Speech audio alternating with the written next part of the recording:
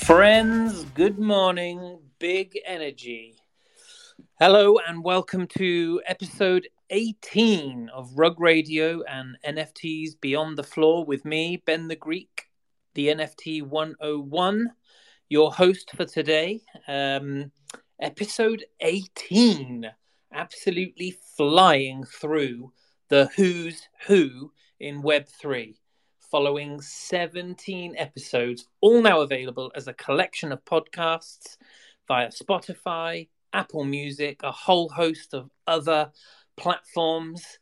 Go there now, follow, download, and listen back at your leisure. We have started a comprehensive breakdown of Web3 progression, as told by the builders, the artists, very poignant in this instance, the founders, and the projects with real intent. We delve deep into some of the most exciting projects in the space and bring you a show that moves away from a review of the markets and the NFT gossip, and we focus on the importance of storytelling in Web3 and the power of narrative to make a project unmissable. I open the series every Monday and Thursday at the same time. So that's 9 a.m. Pacific, 12 midday Eastern, and 5 p.m. here in the UK. I do so with a merry band of friends in my panel. And today I have a very good friend and a fellow dead fella of our main guest today. Hello, Clemente. GM, yeah, it's great to see so many fellas in here. All you needed to do to reel me in, Ben, was show me that video that you pinned up at the top. Know. I'm a little too fired up, so I'll try to contain some of my excitement.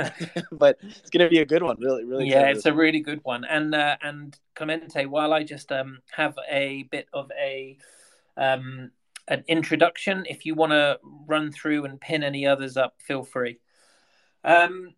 On Monday, we spoke with the team from Hape, and my belief in Web3 brands being the brands of the future and all of their potential was renewed. That was a fantastic conversation with a group who are delivering something really special over at Hape. The idea of mixing kind of music and fashion and bringing all of that popular culture through an NFT project really excites me. And it's the reason we run these spaces twice per week. And so today, big energy, people, we are zoning in on something else that I think is really exciting from a culture point of view. We're zoning in on animation.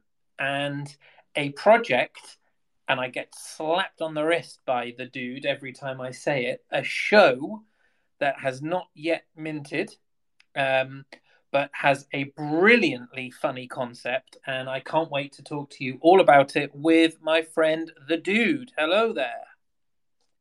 GM, Ben. How you doing, man? I'm doing good. It's a little earlier, I think it is for me than it is you, but I'm doing good this morning. Well, you and Clemente are both on West Coast, so I hope you're enjoying your morning coffees. Yeah, this always happens with Ben. We'll get on a call and it's like morning for me. I'm just getting my first cup of coffee and it's like 8-9 o'clock for him. He's just ending his day, so the energy level usually I'm usually just coming in way too hot. But yeah, good to have you up, dude. And you are here with Rumblerz, which is the show, not the project, that you are pulling together through the power of Web3. So very excited to get speaking with you. Quick admin.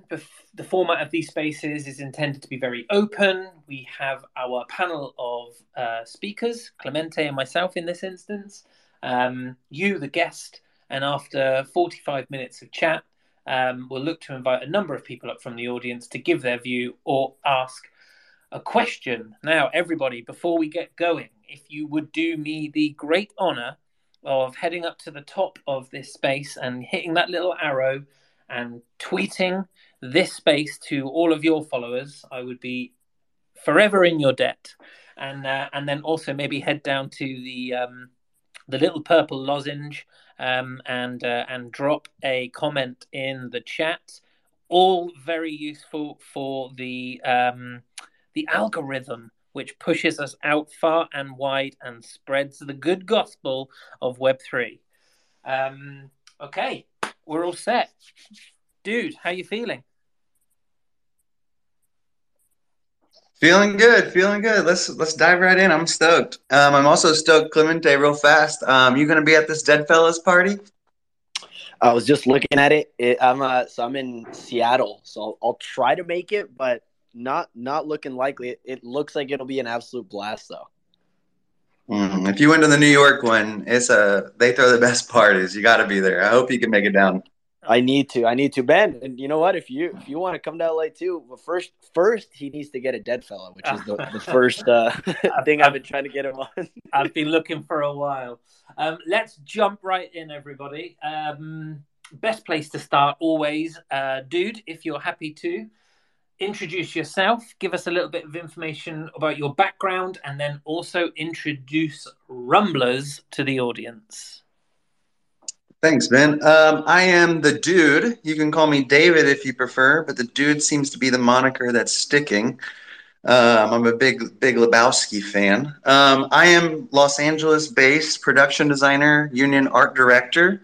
I work on commercials, TV shows, movies, mostly TV shows, and have enjoyed about the last decade working in production. And Rumblerz is our little pet project that we're really excited to show you guys. And again, I just correct myself. It's not a project, it's a show. Thank you for clarifying that earlier. It is a claymation stop motion fight show. We are Celebrity Deathmatch for digital identities. We've got a team that worked on Fantastic Mr. Fox and Wallace and Gromit. We've got elite animators and storytellers. And we really just want to be some utility for this space and make people laugh and let them use their existing IP. Amazing. And so give me a little bit of kind of context then about how the project is being built, like the premise, the concept, how it works, and what, because obviously you haven't minted yet, people are coming into this fresh. Just tell me a little bit more about like how this show project is being made up. Yeah, we are a television show leveraging digital identities. And part of what we ask is join us, support us, and help us make this show. And for helping us and participating in the curation of the jokes and the storylines and the characters, we split the revenue that we make on the show with you through a tool called Residuals. And we really just want to make people laugh. I've been in this space for over a year and really just want to make people laugh. Enough of the inside jokes. We really want to bridge the gap into mainstream adoption. And I really am a firm believer in that happens through entertainment. And it happens through making people laugh. And it happens through giving people a product that we can all share together. We're really not trying to build a TV show that just our fans or our holders watch.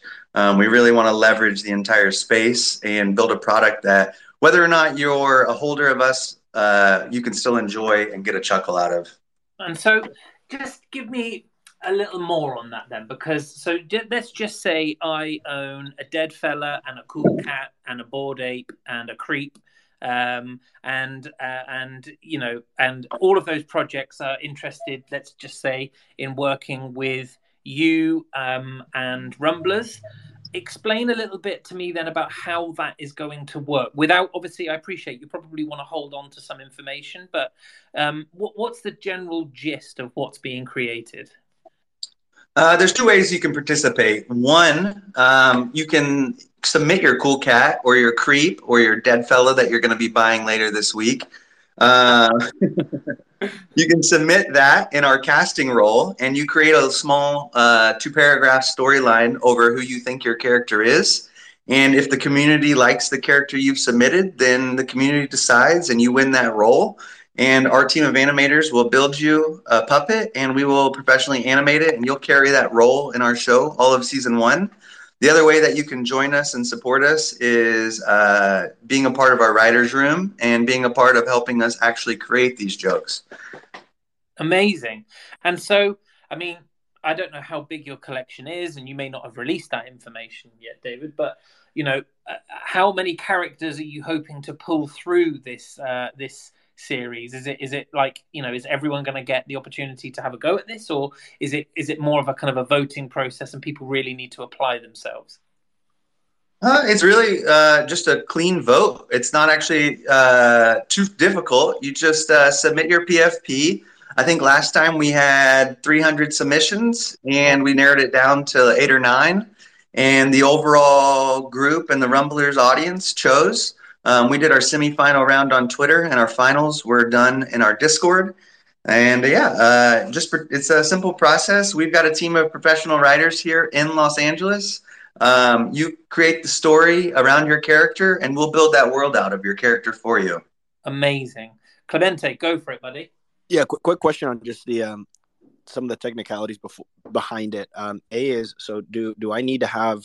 Does the NFT need to have full commercial rights or full IP rights? I know, for example, VeeFriends, you don't necessarily have that. Gary Vee owns it. How does that work? And then on the flip side, if my dead fella, for example, gets chosen to be on the show for season 1, but I end up selling it halfway through the season, how would that work? Or is there a contract where, hey, you need to hold this thing for the entirety of season 1? Yeah, so there's 2 questions there. I'm going to answer the second one first. So in the chance that you win the role and then during the season you sell your character, at the snapshot date, the wallet that submits that character on that date is the wallet that gets the residuals for that season. So what you're actually doing is submitting your character and the synopsis behind it, and that is your artwork. And that is your story that you're telling. So we're able to support you for your character all of season 1. I hope that makes sense. Does it? Yeah. Yep. And what was the first one? Yeah. So the first one was, as far as IP rights go, do they need to be limited? Like VeeFriends, for example, is different IP, as Gary owns it fully and you can't really commercialize it, versus Deadfellas, you definitely have a lot more freedom in what you can do with the IP that you have. This is my favorite question. Excuse me. Sorry, I had to ask you again. I got hit by a truck a couple weeks ago. My memory is a little weird lately.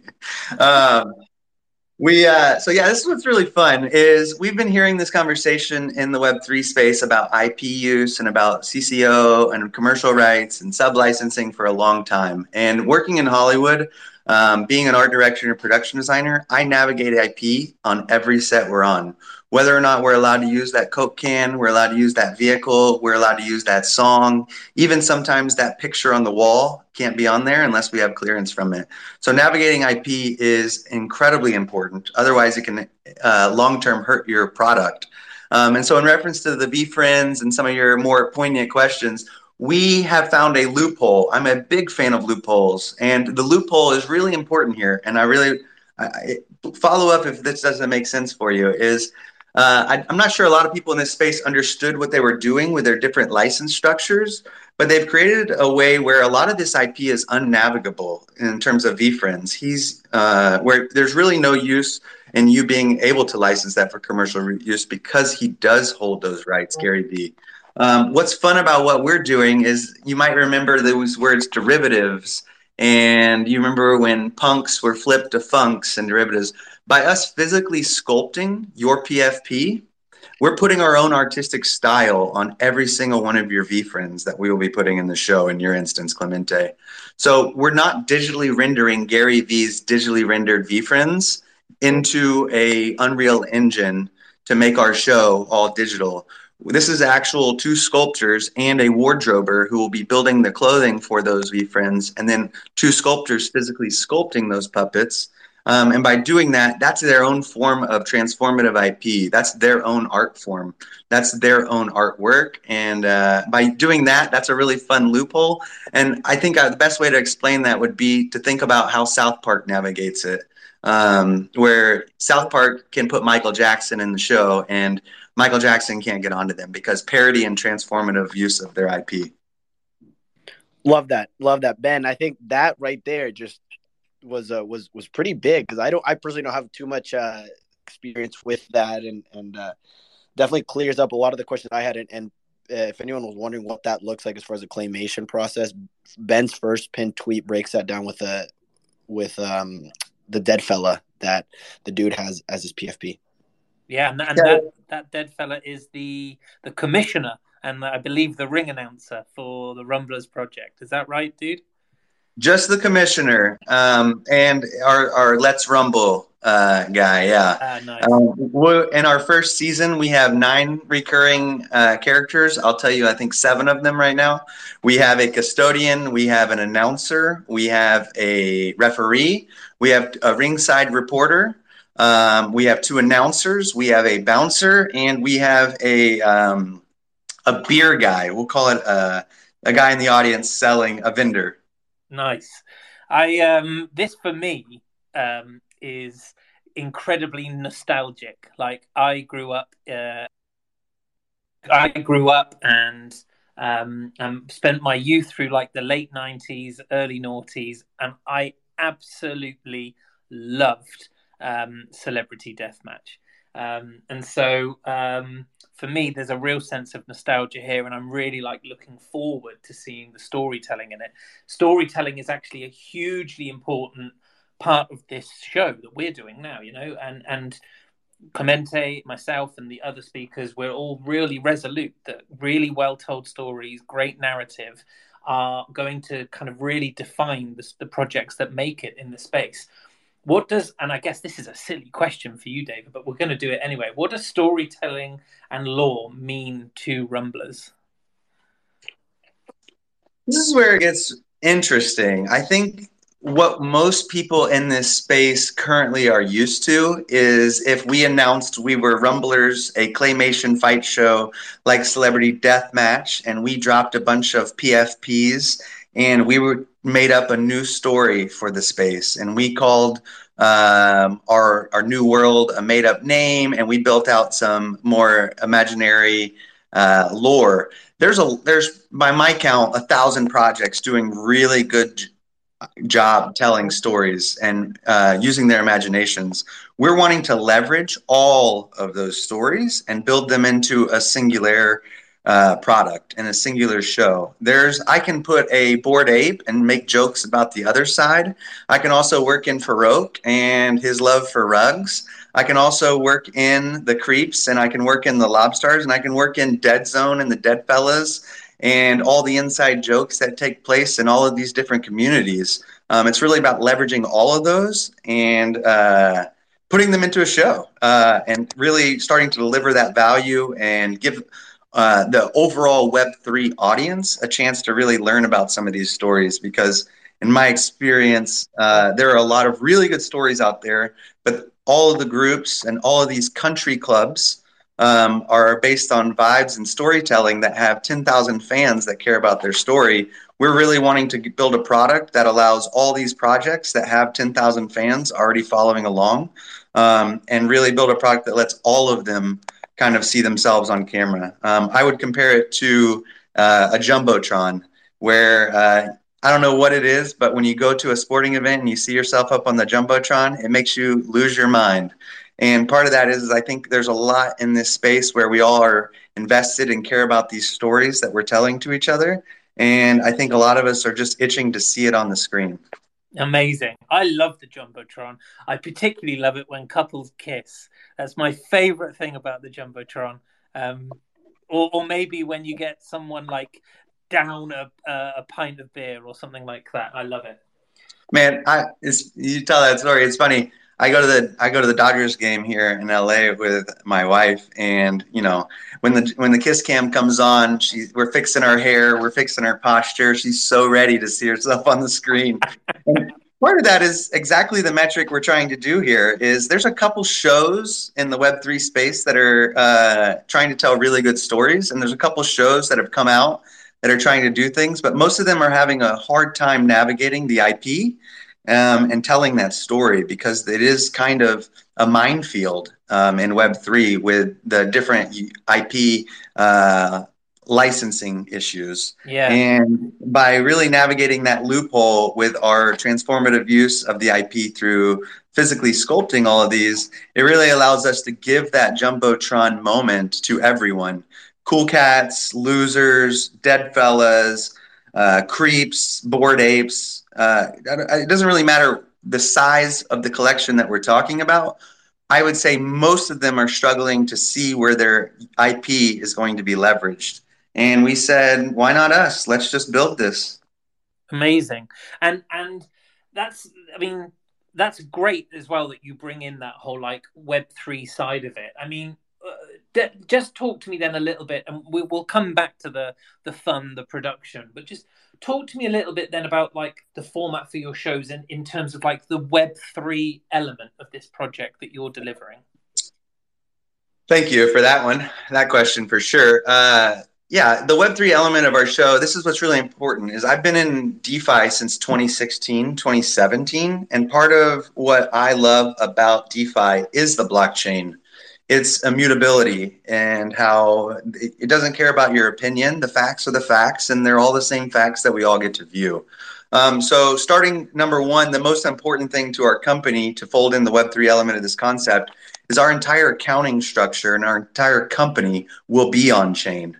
All of the funds we make off of our mint will go into a contract. The community and the people who are not a part of our community can all see where the funds are going. Immediately upon mint, we have a hold contract to then pull from that wallet to set enough funds aside to make sure that we're not a rug, to make sure that we can deliver upon our promise. So upon mint, we're setting enough funds aside for 2 full seasons. I think that is probably the most important part of the Web3 element of our concept. But beyond that, the other Web3 element is we're obviously going to be using your Web3 identities. But every single vote we will be doing on our company, we'll be working with a DAO tooling that is Illuminati DAO uses. That's the team behind what was Goblin the collection? Yeah. Goblins, exactly. The team behind Goblins have a really cool structure on Upstream on how to vote on chain. So by tracking our users and letting them vote through snapshot type structures on chain, it means it's immutable. We know exactly who voted and your votes will count. And that because you're participating with us and we're in a completely on-chain company, that means we get to pay you as employees and we get to pay you part of the money we make from the actual show.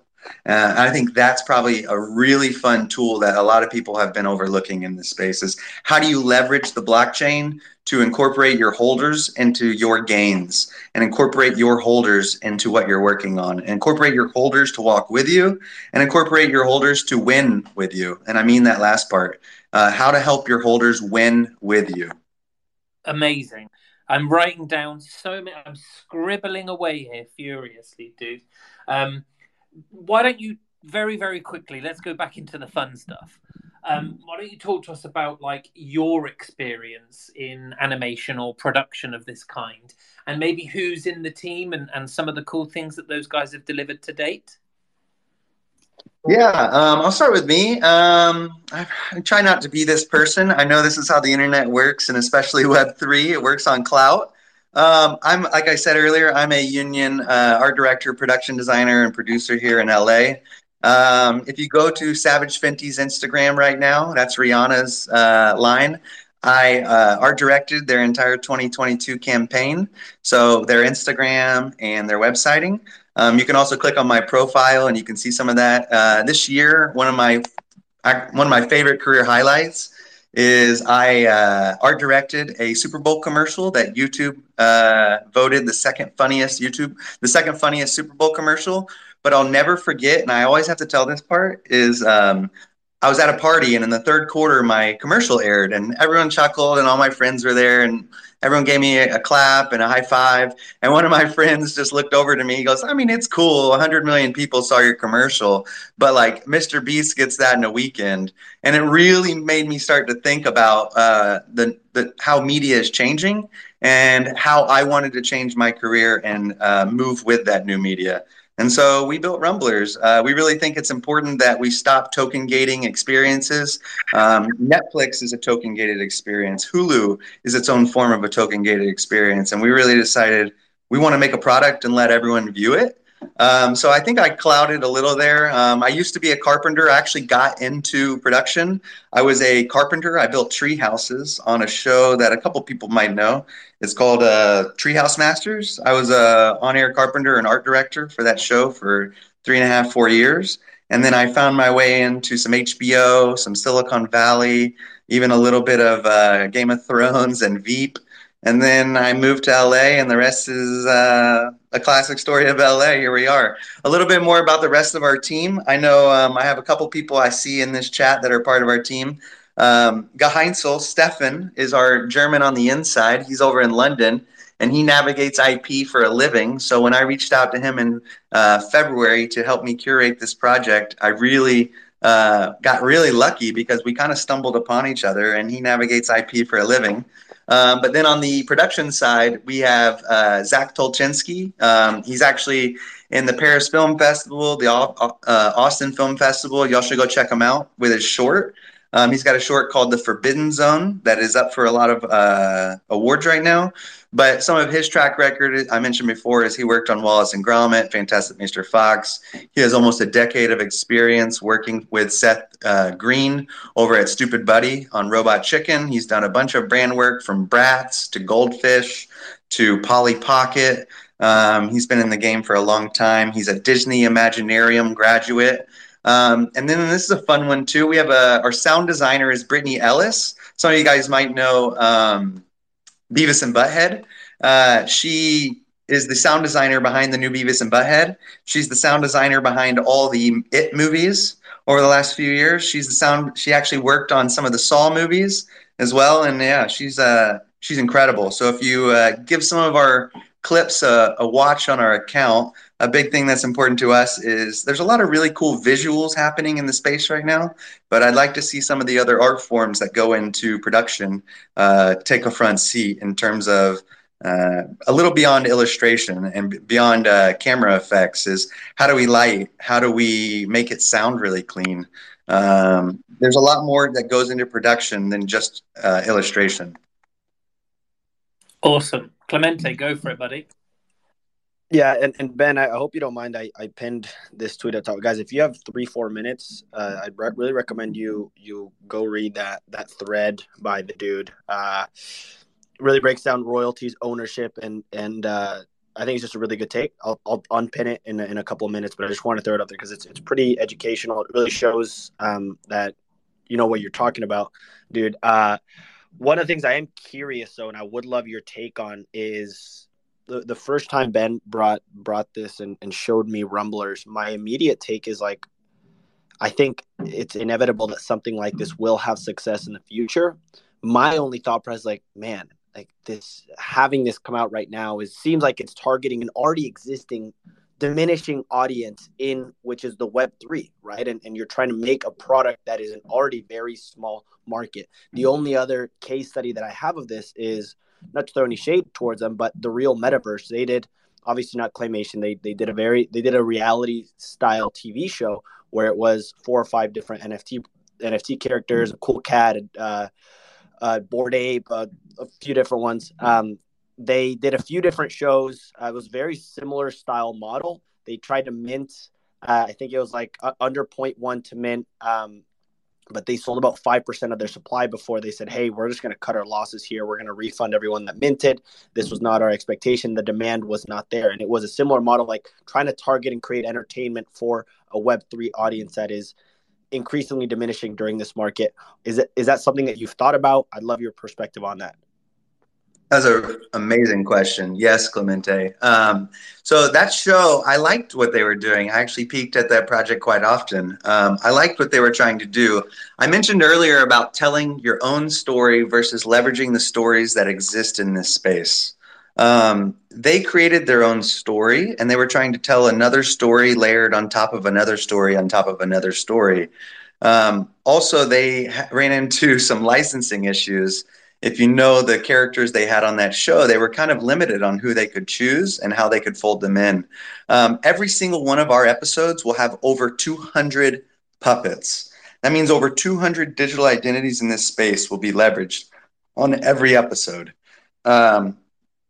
Twitter has existed with a little competitive nature in Web3, and we're trying to leverage that competitive nature that exists between projects and really put that onto a screen and let that go. The second half of your question is the one that I find really interesting, and that is about in terms of a diminishing market and a down market, let's be honest, with global macro forces forcing the market down. And I think that show in particular, and a lot of these products that exist in Web3, and this is going to be a bigger topic, and I'm open to a follow-up on it, is a lot of these projects in this space are relying on that front-end mint to define their quality and to define their mission. And I say it that way because we're not in a rush to go to mint. We're not in a rush to capitalize on FOMO. We really want to stick around and wait until the audience understands what we're doing. We all know how this space works with the gatekeeping and the paying influencers. We call them in the big world, we call it marketing budgets. But what those marketing budgets end up usually getting spent on is paying people to retweet and post and artificially pump your numbers. We've never paid an influencer. We've never paid for an appearance. We do have some backing from investors, but we are not going to be spending any of that on influencer. We really want to wait until this space understands what we're doing. We're not trying to make one season of a show and then run away and realize, well, we delivered upon our promise. See you guys later. We understand what digital identities are going to do to the world in the long term, and we're here for the long term. And part of what that means is we have to keep our mindset not set on the short term and not set on we need to get this done right now and make this product and be done. What really relies on is sticking around for the long time. We don't want to make 1 or 2 seasons. We want to make 10 seasons of this. We know where digital identities are going. We know where the tech is going. And where are we in 5 and 10 years from now? I don't care as much about the next 6 months because we have a plan for our company, and we have a plan for what we're doing, and we have a plan for how we're going to remain viable. I hope that makes sense. Yeah, I love that. I love to hear the perspective on the long term. Maybe it could be best. I want to touch on, I don't know if you see, I pinned that tweet up top. As far as the thread goes, some people are asking, how are you planning on generating revenue in the short term? How are you going to monetize? I know you have a longer term plan for that. One quick question I did have, though, is do you have any thoughts on the legality on breaking up profits and distributing them among holders? Is that legal? I don't have the experience behind that, but all I know is that this week the talk of the town has been the SEC now talking with Yuga Labs and trying to figure out, like, hey, is this a security? How do they distribute ApeCoin and everything that goes into that? I'm curious if you've looked into the legality that goes into being able to distribute these types of profits. And if that's a fear that you have, is like, hey, because this thing is so early, what if 2 years down the line or halfway through season 1, there's a new regulation that comes into place that goes against what we initially planned? Yeah, this is what I keep emphasizing, that we're a show, we're a product, and we're not a project. A project implies that we have an idea and we want to figure it out. We spent the first 6 months before we even started our Twitter. We spent the first 6 months designing this company and making sure it was viable. So to answer your question, we have a lawyer that works for our team. We've spoken with 3-4 lawyers. I've spoke with Jacob Martin, the NFT attorney. Some of you might know him as Two Punks Capital. We spoke with quite a few people in the space when we navigated all of that ahead of time. So the way I'll respond to that is, I'm not an SEC lawyer, but I will say we have an SEC lawyer that has weighed in on how we're going to be doing this. And part of what that means is we are set up, we're incorporated. We have an incorporation in Delaware, and we have an LLC here in California. We set all of that up on the front end, and we'll be navigating that conversation on sharing profits. And I use that word carefully because what sharing profits actually means is not royalty. The term for that is called a residual. And here in the entertainment world and in Hollywood, it is a very common term. For your artistic contribution towards an entertainment product, you are entitled to a residual. And the definition of a residual is profits made on an artistic product. It's really fun story here is that law was actually passed in the 70s by Ronald Reagan. Ronald Reagan was a president of the U.S., but before he was a famous actor, and he was in a bunch of famous Westerns. And in the 50s, he was a big actor in the Westerns. And as television came around and television started taking off in the 70s, a lot of his Westerns started being played on television, and he was not making any money from them. And so the Congress carved out a law for entertainment products to pay residuals. So Ronald Reagan and many of the actors and producers and people who work on this on entertainment products could get residuals over the long term. Fascinating, absolutely fascinating, and I love the fact that you've got down to this minutiae of the detail. It makes me incredibly bullish about your project, dude, honestly. And I'm really, really grateful for the honesty you're coming up with here when answering these very challenging questions today, Clemente. Yeah, I like it, Clemente. Bring it. Okay, then I have a question. What has the response been like from maybe other folks you've discussed this with in the Web3 space? I don't know if you've spoken to any projects in particular about IP use and any of the I guess other projects in the space. Have you shared your plans with them and got any feedback from them?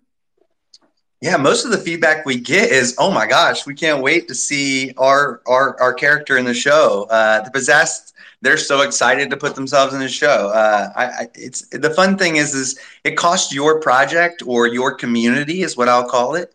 It costs your community no dollars. It costs your CEO of your community $0 to participate with us and to see your characters animated into our show. That is our job, and all we ask is that you support us and participate with us. So we've had a really good uptake because I think we happen to be one of the only. It's really fun when we do these outreach calls. Most people are like, "Well, what do you want from us, and what do you require, and what's it going to cost us?" And we're like, "It costs nothing. Just participate." We're really not trying to be the influencer type with our hand out and say, "Give us this, and we'll give you this." It's really just work with us, and thanks for working with us, and we'll provide some utility to your community, and in exchange for helping us out, we'll give you a free 10 to 15 second animation for your brand to use. Amazing. Clemente, go what for it. What I love about that is, well, you have the luxury of being able to do that, right? The advantage of being funded before having to and being able to take this patient approach is you don't have to rush to monetize, which is what 95% of projects are struggling with. Is they use these NFTs as a way to kind of kickstart and get the funding that they need, but they have to rush to that, and a lot of times they become royalty dependent, and it's a huge struggle. And that's why everyone's kind of used to hey, I give you this, you give me this in return, because they need to do that. But from what your approach, you can kind of sit back, really get the sniper ready and say, okay, what do we need to do here? And it's a win-win for anyone. Who doesn't want a Lobstar or a Loser Club or a clone? It's a win-win for basically everyone because they get to further their IP, further their exposure out in the overall market. Yeah, that's the dirty question right now. And I actually skipped over it earlier, and I'll circle back to it right here, is that royalty conversation is how do we plan on paying for our show, right?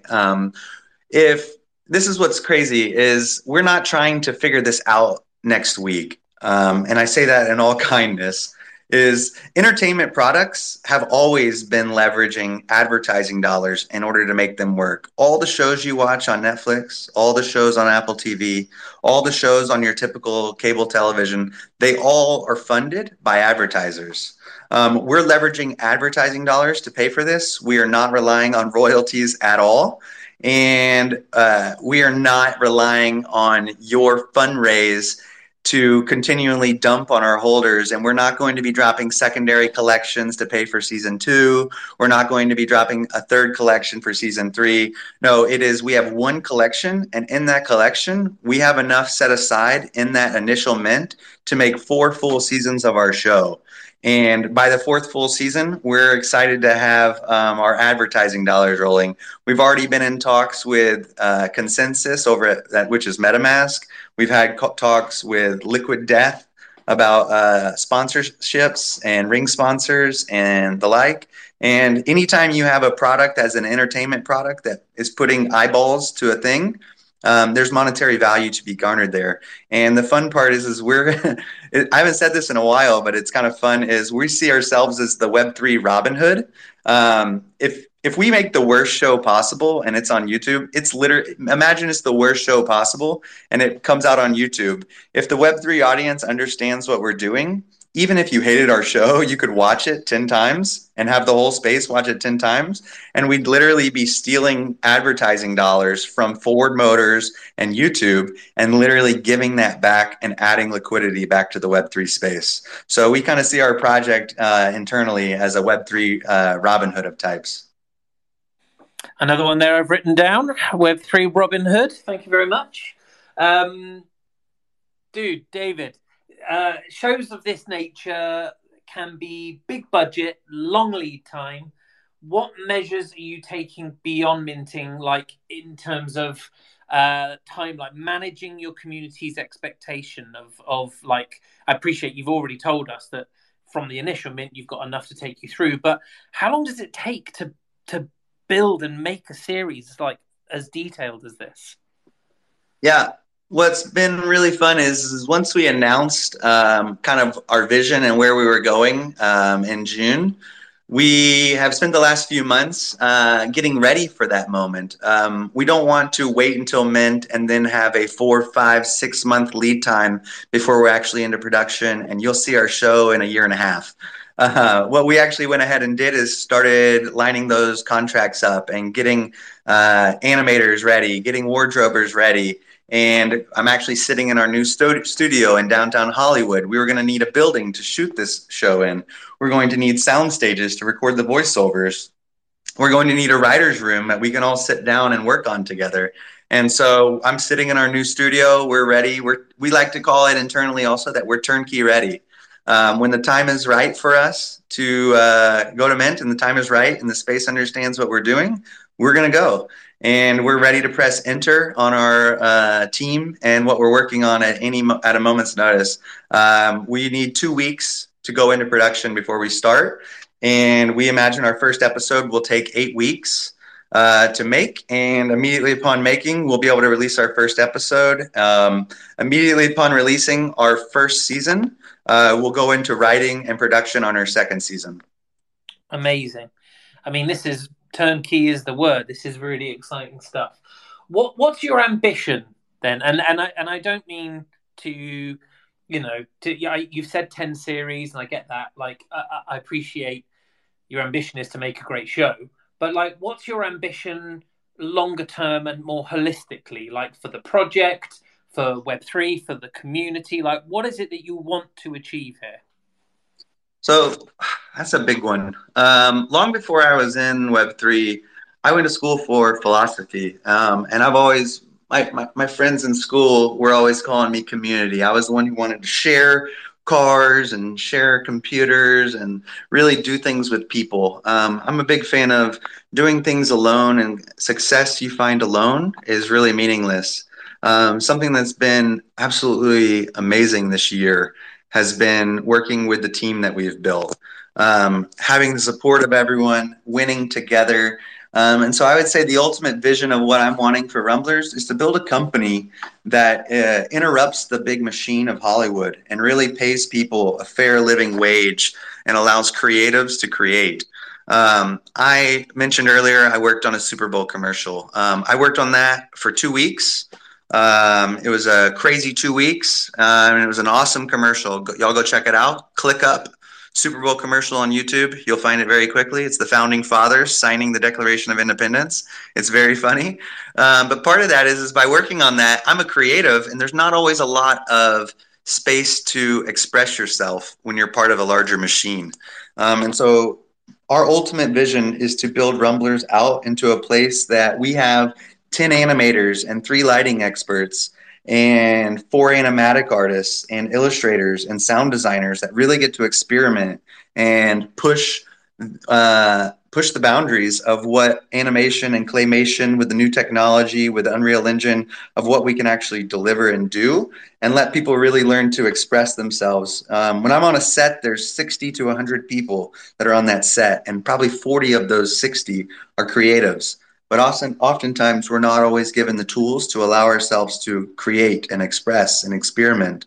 And at Rumblerz, our focus is really creating a product that's fun and enjoyable, but also allows the people working on it to have families, and also allows the people working on it to come in every day and express themselves and make something really fun that they're proud of. That's lovely, man. That's it's very community focused, and I think that's a really important angle that maybe with the kind of difficult market of the last few months has been blurred a little bit. And if I think about when I came into Web3, the whole like WAGMI notion was very, very clear. You know, it was a space for sharing. It was a space for embracing what other people were doing and encouraging greatness, and also, you know, lifting a few ideas for yourself and being able to implement them and change them. And I think that's something that is just a little bit fragmented at the moment, and it's becoming a little bit tougher to maintain that sense of like, we're all going to make it, because I think there are some people in the space who would prefer to make it a little bit earlier than other people. And so, yeah, I think that's a really, really nice notion, man. I'm really, really stoked for you. What's been the biggest learning so far then for the team, for the project to date? Because you're pre-mint, but it sounds like you've been pulling this together for some time. Yeah, I think the biggest thing I've learned over the last 4 months is you can't make people understand your long-term vision. As much as I'm bullish on this tech, and I'm bullish on digital identities, and I'm bullish on the future of this Web3 space, I can't make other people see it that way. Some of us here have been here. Some people are here for great storytelling. Some people are here for great illustrations. Some people are here for communities. And some people are here to make a quick buck.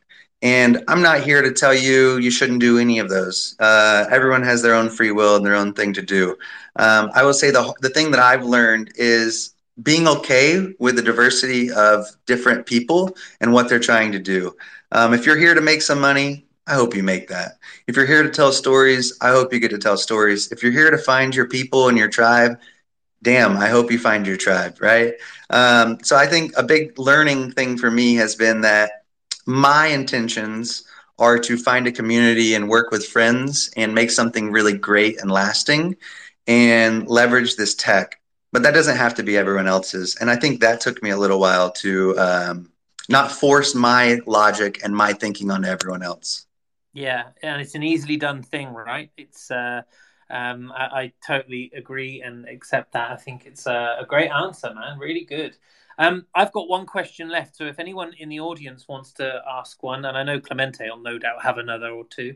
But my last question is, what do you think? I mean, you seem like a smart guy, David. What do you think is coming next for the NFT space holistically? Like, what do you think is the next big thing in the space? Well, I'm trying to tell myself this to stay humble is, I am a master carpenter who went to school for philosophy and structural engineering, who now works in entertainment. I am no soothsayer and no Nostradamus.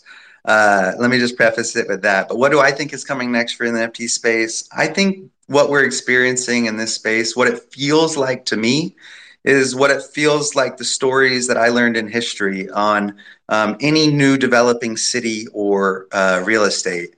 When New York or San Francisco were just getting started, there were a lot of grifters. There were a lot of people who were selling you fake Rolexes in their jacket. There were a lot of people selling you land on the other side of town that they didn't actually own. And I think that's just part of a growing and an evolving space. And I hope that the people that were here early don't get their hands burned on the oven so badly that they don't want to stick around. Because I do believe that digital identities and leveraging your digital identity in the long term is inevitable. I think that's where we're going with storytelling and immersive storytelling, is look at the way storytelling was done through books, orally first, then books, then stop motion, then black and white with no audio, then black and white with audio, then color. And we've just gotten better, more immersive than IMAX. And now we're into VR. I think storytelling is going to become more immersive over time, inevitably. And I hope the people here can stick around long enough to really see that story get told. Fantastic answer, David. I love it. And I guess I want to just we've only ever had a few projects up, one or two pre-mint, and I just want to be absolutely clear with the audience. Like, this is not a paid advertisement. This is me and David speaking regularly, and me just really, really loving the idea behind Rumblerz and what David is trying to create here with the team.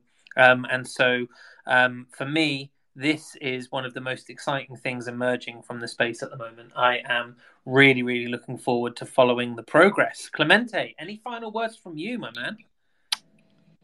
You know, Ben, when you first told me about this project and what they're trying to build, I was obviously, I think with reason, based on what my other case study that I brought up, I was like, hey, I'm rather bearish on this, so I'm very curious to see your different takes. But yeah, I'm very impressed, and I think, yeah, like you were saying, Ben, this is not a paid advertising, but I think it will be really cool if and I do think it will have success. Rumblerz will. It will be really cool a year or 10 years from now to be able to pull this Twitter space from the archives and just say, hey, like, that you heard it here first. That really excites me. It looks like we do have someone requesting to come up. While you bring them up, Ben, one last question I had is, dude, one of the things that I was thinking about is, and that I kind of struggle with, is like dealing with the existing community that you have. I think a lot of us in our previous experiences, a lot of people that we know in real life don't have a lot of experience in Web3 or have that context, and they see a lot of scams and these JPEGs, and they're like, hey, they're not too excited about it. I am curious from your connection, from your experience that you were telling us about, and the connections that you have as you've brought up this idea and what you're trying to build with Rumblerz. What has their initial response been, and has it been a bit discouraging at times? I think to be honest, most of the discouraging comments I get are from the Web3 space. People saying things along the lines of, this is an interesting question, but most of the discouraging things we get are from people in the Web3 space that want us to create a FOMO mechanism to then prey, and I'm going to use these words really carefully here, to prey upon people in the Web3 space with FOMO. I don't want people to support us because they think we have this really cool marketing trick. I am a fan of, I'm going to be careful here, of Frank, but DGods had a great marketing tool. And I think long-term, I'm bullish on what they're doing, but I do not want to set the expectations that we are going to be tricking you with flashy, shiny things to market and dump upon you. We want you to understand what we're doing, and we want people to understand our product. We want people to understand that entertainment in a down market, something I learned in 2020, one of the best years of my life professionally, is when the markets go down, we need more things to laugh at, and we need more things to entertain us. And then outside of the Web3 space, I've actually had really good uptake. A little alpha I'll put here is our show is being presented to Maximum Effort. That's the production company behind Wrexham. I'm not going to say they're into it. I'm only going to say that they are interested because they do understand the most people outside of Web3 that haven't had their hands burned on the stove understand the long-term viability on digital identities.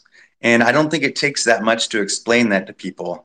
I think what we really need to do in this space is graduate beyond inside jokes and shit posting. They're fun, and I follow the same ones as everyone else. But we really need to find a way to really bridge in a broader culture beyond our meme Web3 culture. There's a lot of world out there, and there's a lot more out there in terms of music and artists and visual designers and also just thought leaders that we haven't even brought into Web3 yet. And I think most of those people understand the long-term viability of it, but they don't necessarily want to jump in when most of the people that have found success, I shouldn't say most, quite a few people in this space that have found success have been the person selling you fake Rolexes out of their jacket, if that makes sense. And so I think a lot of professionals are hesitant to want to join this space because they don't want to be associated with that type of grifting. But I do see us moving away from that sort of audience. I see us moving away into a more professional mindset. And as we do that, I think we're going to see a lot more people start to understand what we're doing here. Love that. It was pretty much the opposite answer that I was expecting as far as encouraging versus not encouraging. Yeah, you expected the non-Web3 to be discouraging, right? Yeah. No, I think that's just a sentiment for like where the space is right now. I think like I keep coming back to that burning your hand thing, you know? Is like it feels like when we're kids, you touch the oven once, you figure out not to touch it. But it kind of feels like a lot of us in this space have touched the oven about 10 or 15 times and we've gotten really burned. So tempting, that oven. Hello, Castle NFTs. All right. Thanks for bringing me up. This is my first time listening to Rug Radio, and I really enjoy it. I love how concise and on point everything is, and I'm a big Rumblerz fan. Hey, dude. What up, Castle? It's so nice to hear your voice. Seriously. This has just been so cool. You know, I've been following the show in Discord for a long time, but I've learned so much in this last hour. It's been really a lot of fun. But I'm wondering, where do you anticipate the show to be broadcast, or where is it going to be housed? And I know that might still be up in the air. So I mentioned that we're talking with a production company, Maximum Effort, but part of our conversation is, I mentioned this earlier, Hulu and Netflix are their own version of token gated. You have to have a subscription to view the things on there. And I am over token gated everything. I think everyone in this space likes to post that token gated is the future. It is the future to making money quick. Token gating things is the future to making money quick. But token gating isn't the future if you want adoption. We really want this to be something that the entire space can enjoy. So we've pledged that our entire first season will be on YouTube. It's really important to us that we fix some of this trust in the Web3 space and really make this show so you don't need to be our holder to watch this, because we don't want more token gated. We don't want to just make a show. If we were token gated and we had Liquid Death and MetaMask as our sponsors, most of our supply would be bought up by whales. Maybe we would become a Bored Ape and Doodle show. And if we were a Bored Apes and Doodle show, I don't think it would be very interesting, because between those two communities, there's still only around 30,000 people. We want a show that really speaks to the entire space. So by being open, non-token gated, it allows everyone in the space to have a chance to view it. Hell yeah. I love it. Awesome. Thank you. Great question, Hello Castle, and thanks for coming up and for listening in for the first time. Please listen in regularly. It's a lot of fun in here. That appears to be our only question in from the audience today. Clemente, I'm not giving you the opportunity to make another because we're at the hour mark, but I do want to thank you for your wonderful questions and your time today. Absolutely. No, it was amazing. I'm sorry I brought the heat. I couldn't help it, but this was a great space to listen to. Thanks for joining. Thank you very much. David, I hope you guys keep bringing the heat. I think critical questions is what makes us all grow. Yeah, I agree, and I think it's something as a show we need to do more of. We're bringing up people who we admire in the space more regularly, and I think we need to continue doing that. But maybe we also need to bring up some people who we don't necessarily admire, but we do value, we do appreciate the fact that they've been able to create something, and we want to talk about it critically. So, yeah, I'm all ears if you have any ideas. Who? David, the dude. Thank you so much for your time today. And I really cannot wait to continue talking with you. I think we're going to bring you back regularly. It would be amazing to hear you speak with other projects, but also for regular updates on where you're at with Rumblerz, because as Clemente says, I think this is going to be something that that is enduring, and so yeah, we'd really love to get updates from you. I'd love to join you guys anytime, and I'd love to talk about anytime some non-Rumbler stuff. I know that recently you guys have been asking some really fun questions, so yeah, anytime. Great stuff. Thank you so much, Clemente, David. Thank you, audience. Thank you all. Have a wonderful evening, day, morning, wherever you are right now. Big energy, brothers and sisters. Thank you for your time. Have fun, and goodbye. I have turned the soul of this beautiful land, but the